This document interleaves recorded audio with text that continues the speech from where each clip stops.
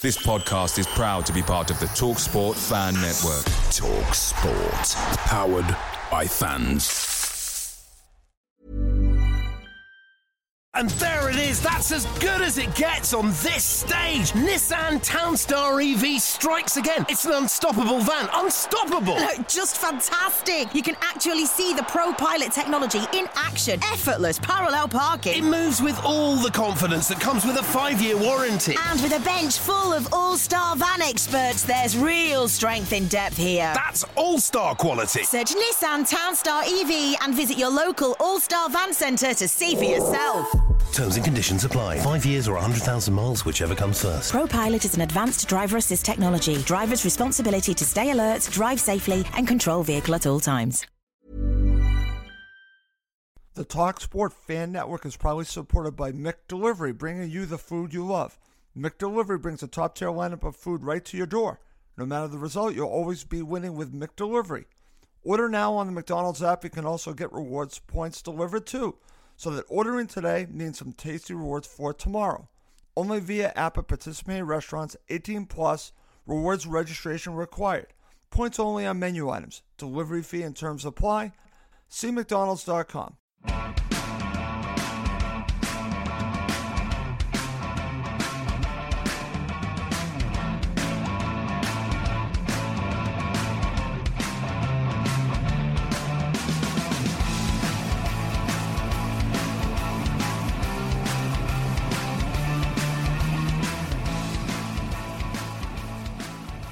Welcome to Cottage Talk. I am Russ Goldman. In this episode, I'll be once again talking to Simon Peach, who is the chief football writer for the Press Association, and he also covers Manchester United.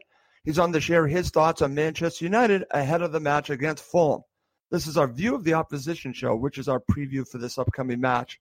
I look forward to doing the show, but before I do anything else, I have to welcome back my guest to the show. Simon, you were just on a few weeks ago. Thank you so much for coming back to Cottage Talk.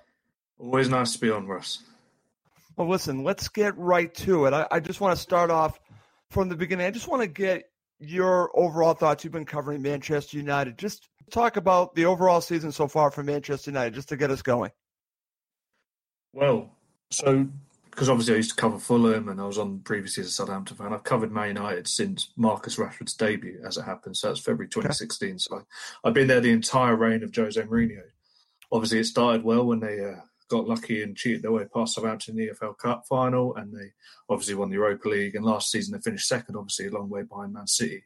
But I found it very peculiar that straight away during the summer, Jose was framing this as a very difficult season. Yes, they were, I think it was 19 points in the end behind Man City, but they were second, and they looked like they were making progress. But it was as if he was getting his excuses in early. And maybe that's why things have panned out as they are. They're 8 points off the top four after just 15 matches. They're behind Bournemouth, who have a wage bill about a fifth of Man United. There's background backbiting. Jose's not very happy often. There's obviously ongoing speculation that he'll leave. And it's just not a very nice place to be for United fans. And as somebody who grew up, not particular, like everyone in England, really, they were the biggest team. They're the team that everyone loved to hate. But even I'm feeling a bit sorry for them now, because they do have some fantastic supporters, and they just seem like a cash cow at the moment, which is not nice. So it's a really big game tomorrow, which I'll be honest, didn't expect it to be quite so big when I looked at the fixtures, but they've not won in their last four Premier League games, and as I said, with those statistics of where they are in the standings, they really need to pull their finger out. Otherwise, this season's going to unravel. I mean, there's been threads that you can pull out already, but it's going to unravel, or could unravel, very, very quickly. Well, let me ask you this, because again, I listen to a lot of sports radio here, Sirius XM FC, and they talk obviously a lot about Manchester United. They've been talking about their potentially being a rift between the players and Mourinho. You're covering them. Do you think this is real? Rift might be a strong word. Okay. It might be correct in certain cases. I just think that the way you should could perhaps look at it, is how many of those players are fully behind Jose. And I would argue you could possibly count them on one hand. Wow. It's just in the sense of he has a very big squad to keep happy. He makes cutting remarks in public about his players. It's not an easy place to be a footballer as it is. And when your manager is dumping further pressure on you, that's difficult, as you can imagine. So, yeah, I know for a fact that he's fallen out with players in the past, whether that has kind of softened. It appears to. I mean, for example, Luke Shaw appeared to be was regularly thrown under a bus, and he didn't look like he was going to get out from underneath that bus for large parts of the last 2 seasons, but he's obviously been rewarded with new contracts and looked resurgent. The same with Anthony Martial. But by contrast, Alexis Sanchez arrived in January and has done nothing. Obviously, he's injured for tomorrow's game. Paul Pogba and Romelu Lukaku were dropped to the bench the other night. Fred, their 4th most expensive player in their history, who was signed in the summer, couldn't even get in the 18 despite a raft of injuries and the odd suspension against Arsenal. So it's a very peculiar place. I don't envy Jose in the job he has, because I don't think all the players are up to the standard. But at the same time, he does seem to be getting his excuses in when he should. Sometimes I feel remember where he is. I know he's managed the biggest clubs in the world, but he's arguably managing certainly the biggest club in the English-speaking world right now. And he needs to remember that this is a very fortunate position. Right. No, very good there. I want to go back to, you mentioned Pogba, and again, talking about what I've been listening to over here in America, there's been a lot of focus on Pogba and Mourinho. And again, they were talking about speculation that Mourinho was throwing Pogba under the bus after a match. I can't verify that. Maybe you can. Is there a problem between Pogba and Mourinho? And also, what have you made about Pogba's time at Manchester United? Well, certainly all isn't well between Jose and Paul Pogba. I remember the opening day of the season, Pogba came into the starting lineup, despite having won the World Cup a couple of weeks earlier against Leicester, the Friday night game, scored a penalty, was captain, I believe, for that evening. And I asked him after the match if he was happy, because there's obviously been a lot of speculation over the summer linking him with Barcelona. And he said there were things he could say and there's things he could not say because he would be fined. So at a point where he could have just put the fire out, he let it burn, and he's let it burn and burn and burn, until only recently when I asked him at a press conference whether he was happy before the Juventus game in Turin, and he said he was. But by that point, a lot of water had gone under the bridge. He had been vice-captain to Antonio Valencia, who's another player that Jose doesn't appear to have a completely 100% relationship with. But that vice-captaincy was taken away. There was the rather public, heated discussion, I guess you could call it, that went viral after the Derby game, because he thought that Paul Pogba had put up a Snapchat an Instagram story taking the mick out of the team for losing, which was a miscommunication. But was there really a need to play it out in public when he knew that the cameras are there, and they were only there, I think it's once every month that the rights holders are allowed into film. So he could have waited, and it was only a 15-minute slot, so he could have waited for the 16th minute and laid into him if he needed to make a statement in front of his players. And then obviously at the weekend there was the Southampton game, the 2-2 draw. He was terrible. He played really badly, but there were reports that he called Paul Pogba a virus, which is quite I heard strong. that. So look, as I said, all isn't well. I think both of them need to be mature and remember, as I said about Jose, who they represent, and that they're fortunate to be in this position. There comes incredible pressure with representing Manchester United, as I've already said, but it's also a very fortunate position to be.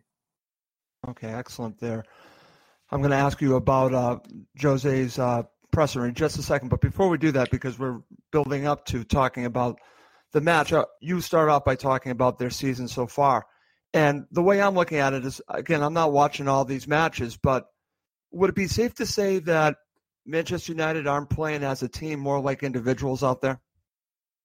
Do you know what? I'm not sure that's entirely fair in terms of, I don't think they're playing as individuals. I just don't think they're playing very well. Okay. I don't think that there's one player trying to be the shining beacon and isn't passing. That what I would consider playing as an individual. I just think they're not very good.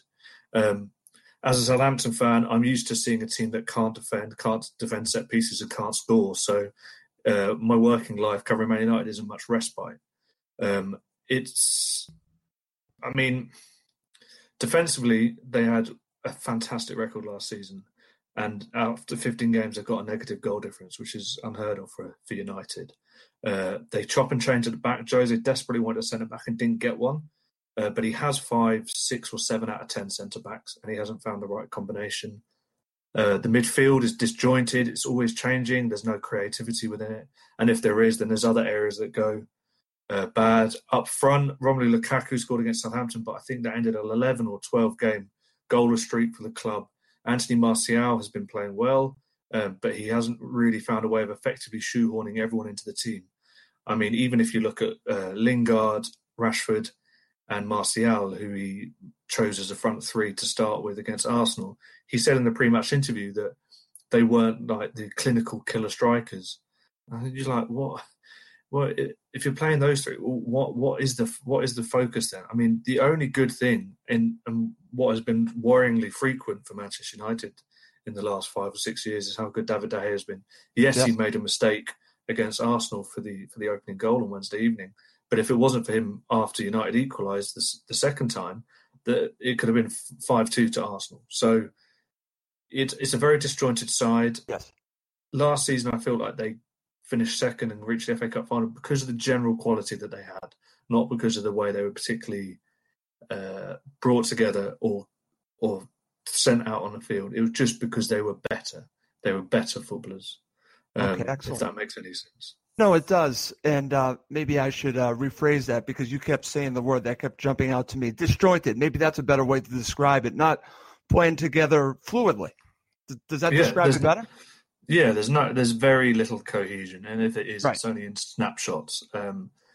What it wouldn't surprise me if I see again tomorrow is that United fly out the blocks. They play very well. They look bright.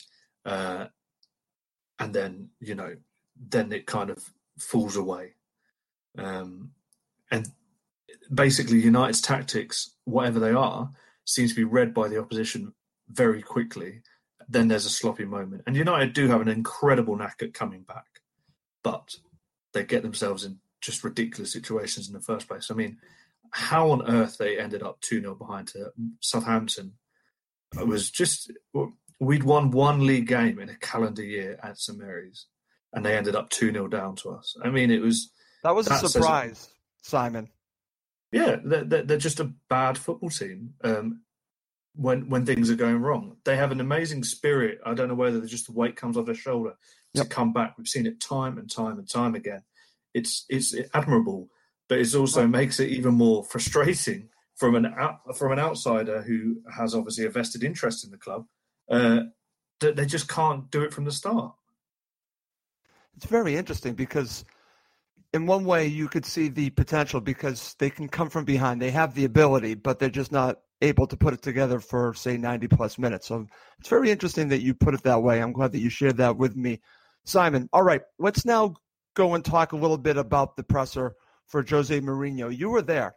The first thing I want to ask you about is the way he was talking about Fulham and then also what he had to say indirectly about Claudio Ranieri. There seems to be a mutual respect there. Your thoughts? There does seem to be a mutual respect there now. There certainly didn't used to be. Jose made some disparaging remarks about Claudio in years gone by. But no, things are in... That relationship changed when he was sacked by Leicester. I was in the press conference and I was a bit taken aback when I saw Jose come in with a Man United training top with Claudio Ranieri's initials on, in a sign of not defiance. It's been a long day. Just in the fact that he thought maybe he was making his own point because he was sacked as a league champion the year before by Chelsea, but he was standing by Claudio Ranieri, and obviously Claudio had some nice words to say about Jose yesterday. Yes. And today he said he's one of the 2 most important managers in Premier League history, which we all presume is to do with his Leicester title, as I think that's pretty pretty safe to say. And we'd like to think that Sir Alex Ferguson is the other one, because there are other people than Jose, but with Jose, you're never quite sure. But yeah, he is obviously wary of the threat that Fulham pose, and he's right to be worried because Fulham do have some good components. I have seen slight improvements since Ranieri's come in. And as I've mentioned before, United, Fulham will be unlucky if they get it all together tomorrow, of all days. Okay, very good there. All right, give me the highlights from the presser. You actually asked him a question or two.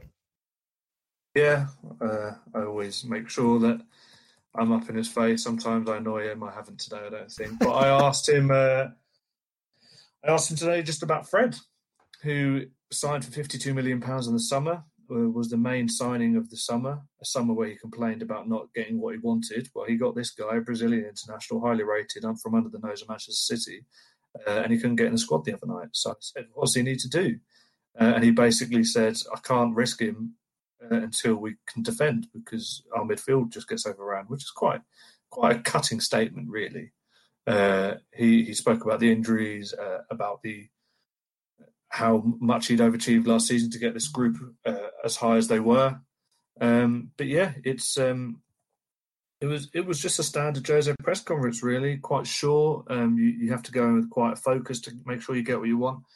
And then this afternoon, it's all got rather complicated by the fact that. And I'm not sure if you're aware of this, Ross, but in a rare move, I can't remember it before, his agent, George Mendes, has released a statement. I was a bit surprised when I got the email saying that his client is fully committed to Manchester United amid speculation, and that speculation is untrue. He's very happy at the club, and the club are happy with him, and he's fully committed to building a solid winning project at Manchester United. And this is a guy that you just wouldn't... It seemed I don't know, I'm still trying to interpret it, really.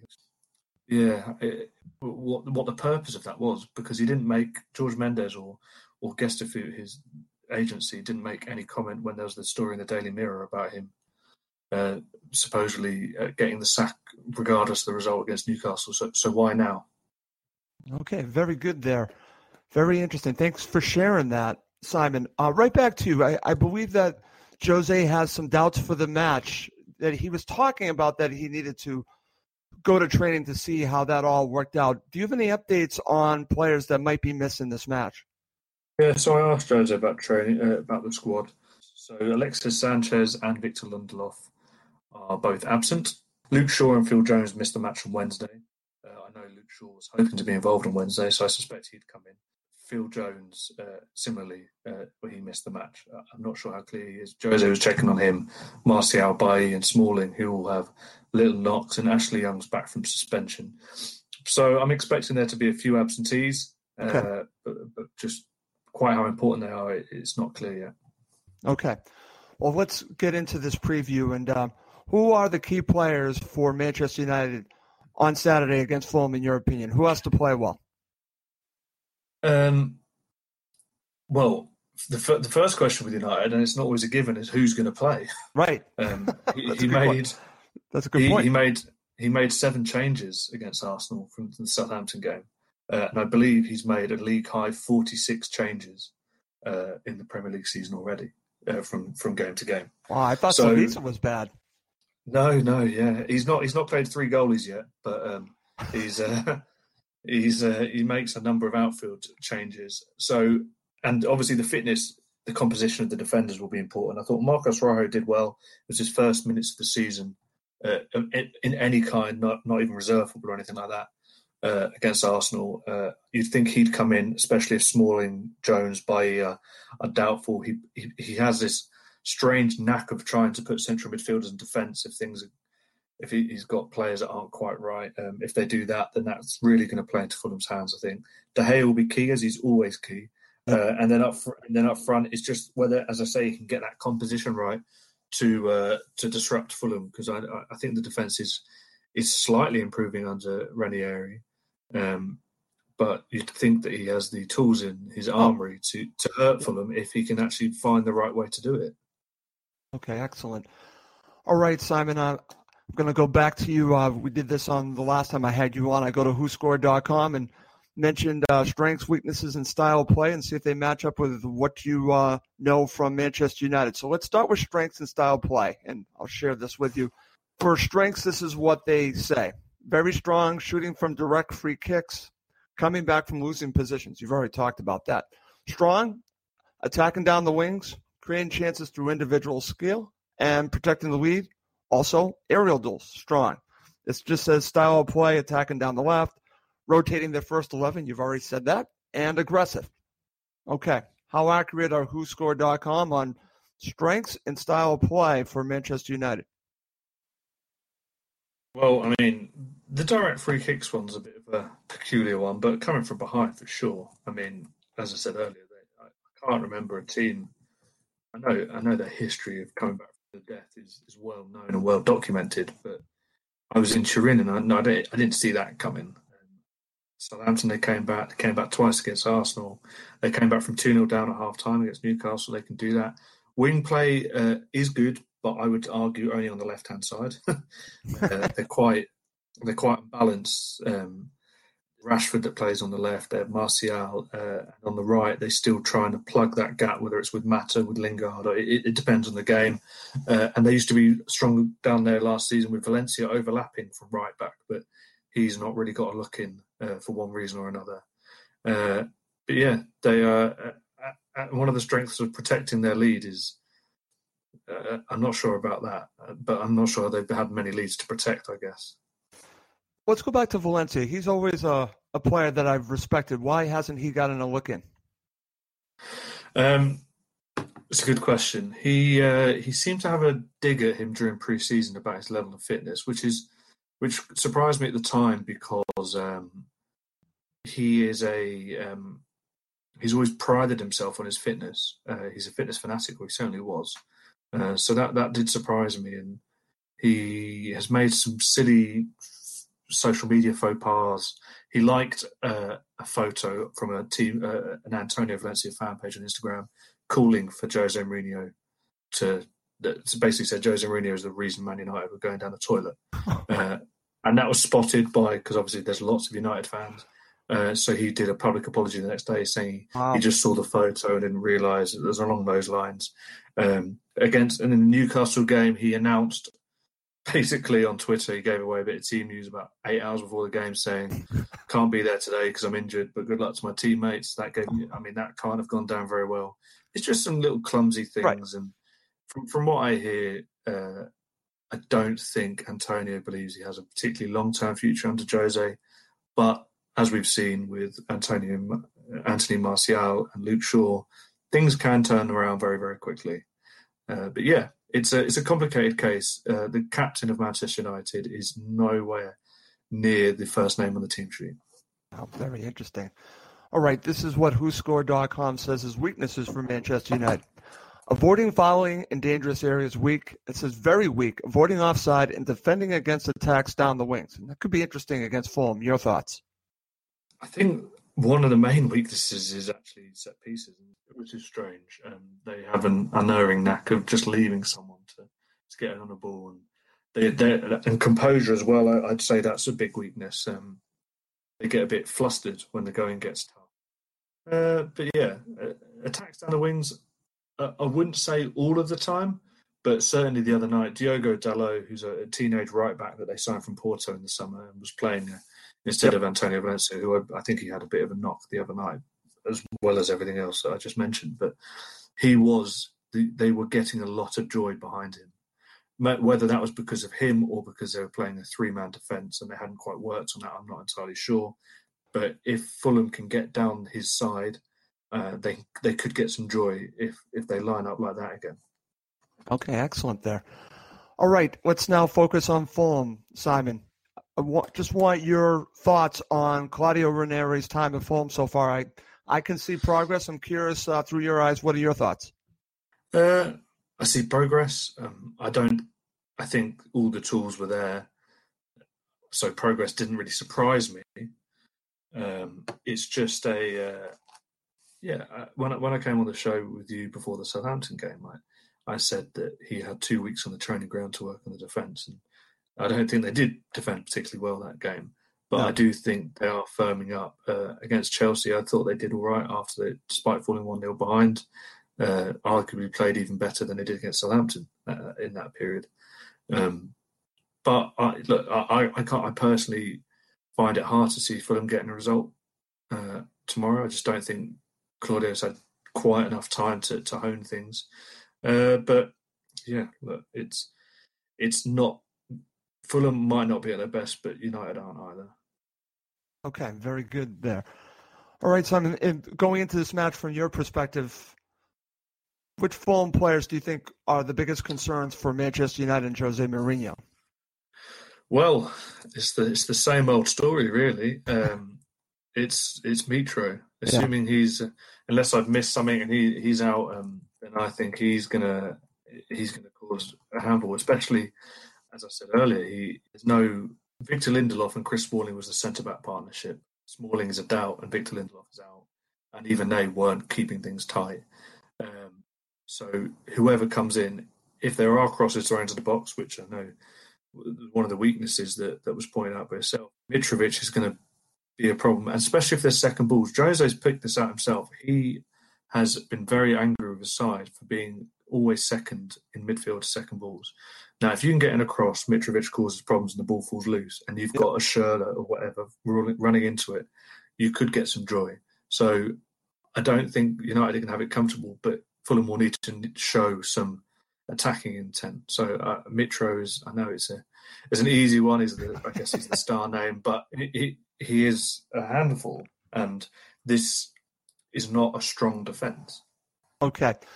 I definitely want your thoughts after the match. Maybe you can just message me about this player, Callum Chambers. I want to know what you think about Callum Chambers in this match, because he has had a little bit of a resurgence. It started at the end of the tenure of Slavisa and then has continued under Ranieri. And what's interesting is, because we're talking about potential scorers, I'm just thinking out loud of, you're talking about Mitro. I would, believe it or not, say look out for Callum Chambers on set pieces, because he's been very dangerous, especially on corners, on headers. He's been very good. So that's a player, just a little FYI. Be curious your thoughts after the match on Simon. And I'm interested to see him in this role, because when he was at Southampton, when he was coming through the youth system, he was a midfielder. He was a wide midfielder, I believe, a lot of the time, but he was always very versatile.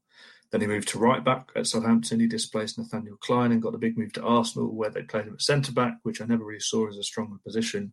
But I believe even back then, Wenger was talking about him playing in the midfield, moving forward. So he's very versatile. I don't think he has ever really found. Well, one, I think he left Southampton too soon, and I'm not just saying that because of my red and white tinted spectacles, but because he hadn't developed enough to establish himself at Arsenal, and that's been proven, obviously.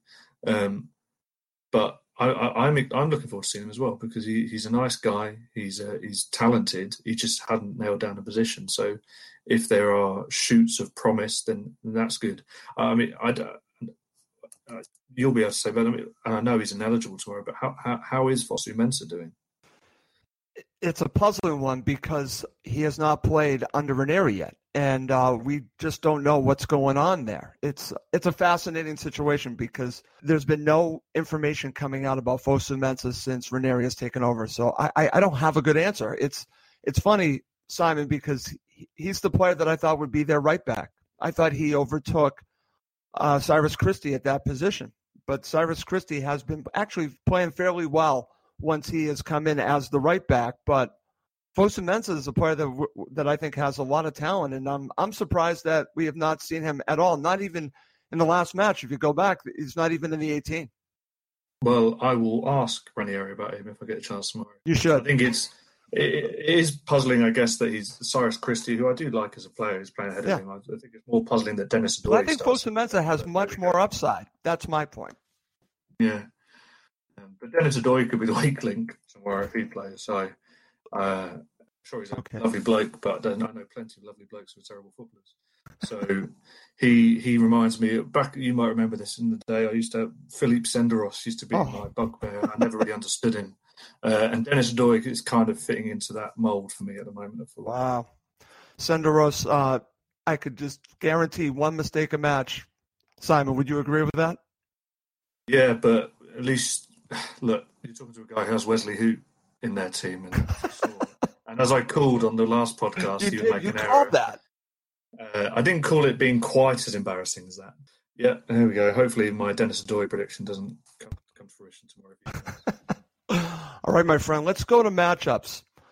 Fulham's attack versus Manchester United's defense. Who do you give the advantage to?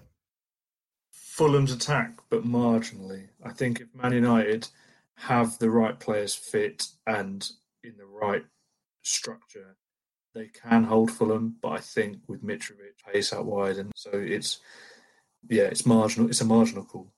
Okay, let's flip it. Manchester United's attack versus Fulham's defense. I would say that United have the advantage. Again, the selection will be interesting. But look, I like some of the players that Fulham have in defence. I've always liked Alfie Mawson, for example, but he's been playing well lately, Simon. Just want to mention that.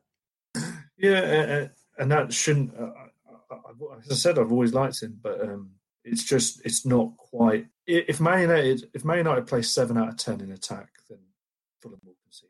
But United haven't been playing or attacking as a force of 7 out of 10. See what Jekyll and Hyde we get. Okay, very good. All right. Curious your thoughts on the central midfield battle. Who do you think has the advantage there? Again, it depends very much on what Man United turns up. Chambers will be interesting to see.